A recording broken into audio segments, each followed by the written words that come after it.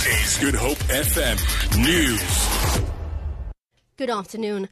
Public Enterprises Minister Lynne Brown has declined Eskom's proposal to pay its former group chief executive, Brian Molefe, a 30 million rand pension payout. The proposal has been slammed by critics, saying Molefe should have been given a 2.2 million rand pension payout.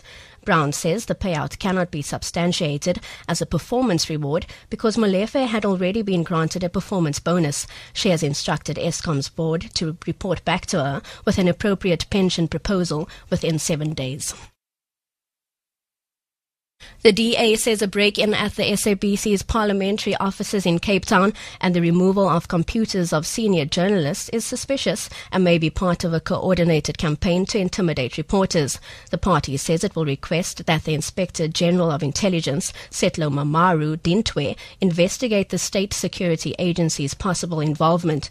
Dintwe has already agreed to probe allegations by SABC journalists and other staff that their mobile phones are being intercepted and tapped by state security. Residents of Power Town near Mossel Bay in the Southern Cape say they will refuse to be relocated into new homes built by the local authority. The municipality wants residents to relocate because they are living below the floodline on the Little Bruck River. Mayor Harry Leeuwendaal explains. It was in 2004 that the previous MEC from the province said that the conditions in which the Power Town people were living and staying is not conducive for poor people. He actually recommended that the municipality has to relocate that people.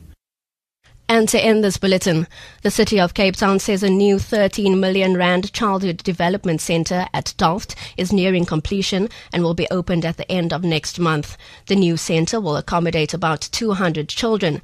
A similar development was recently completed in Athlone at a cost of 9 million rand.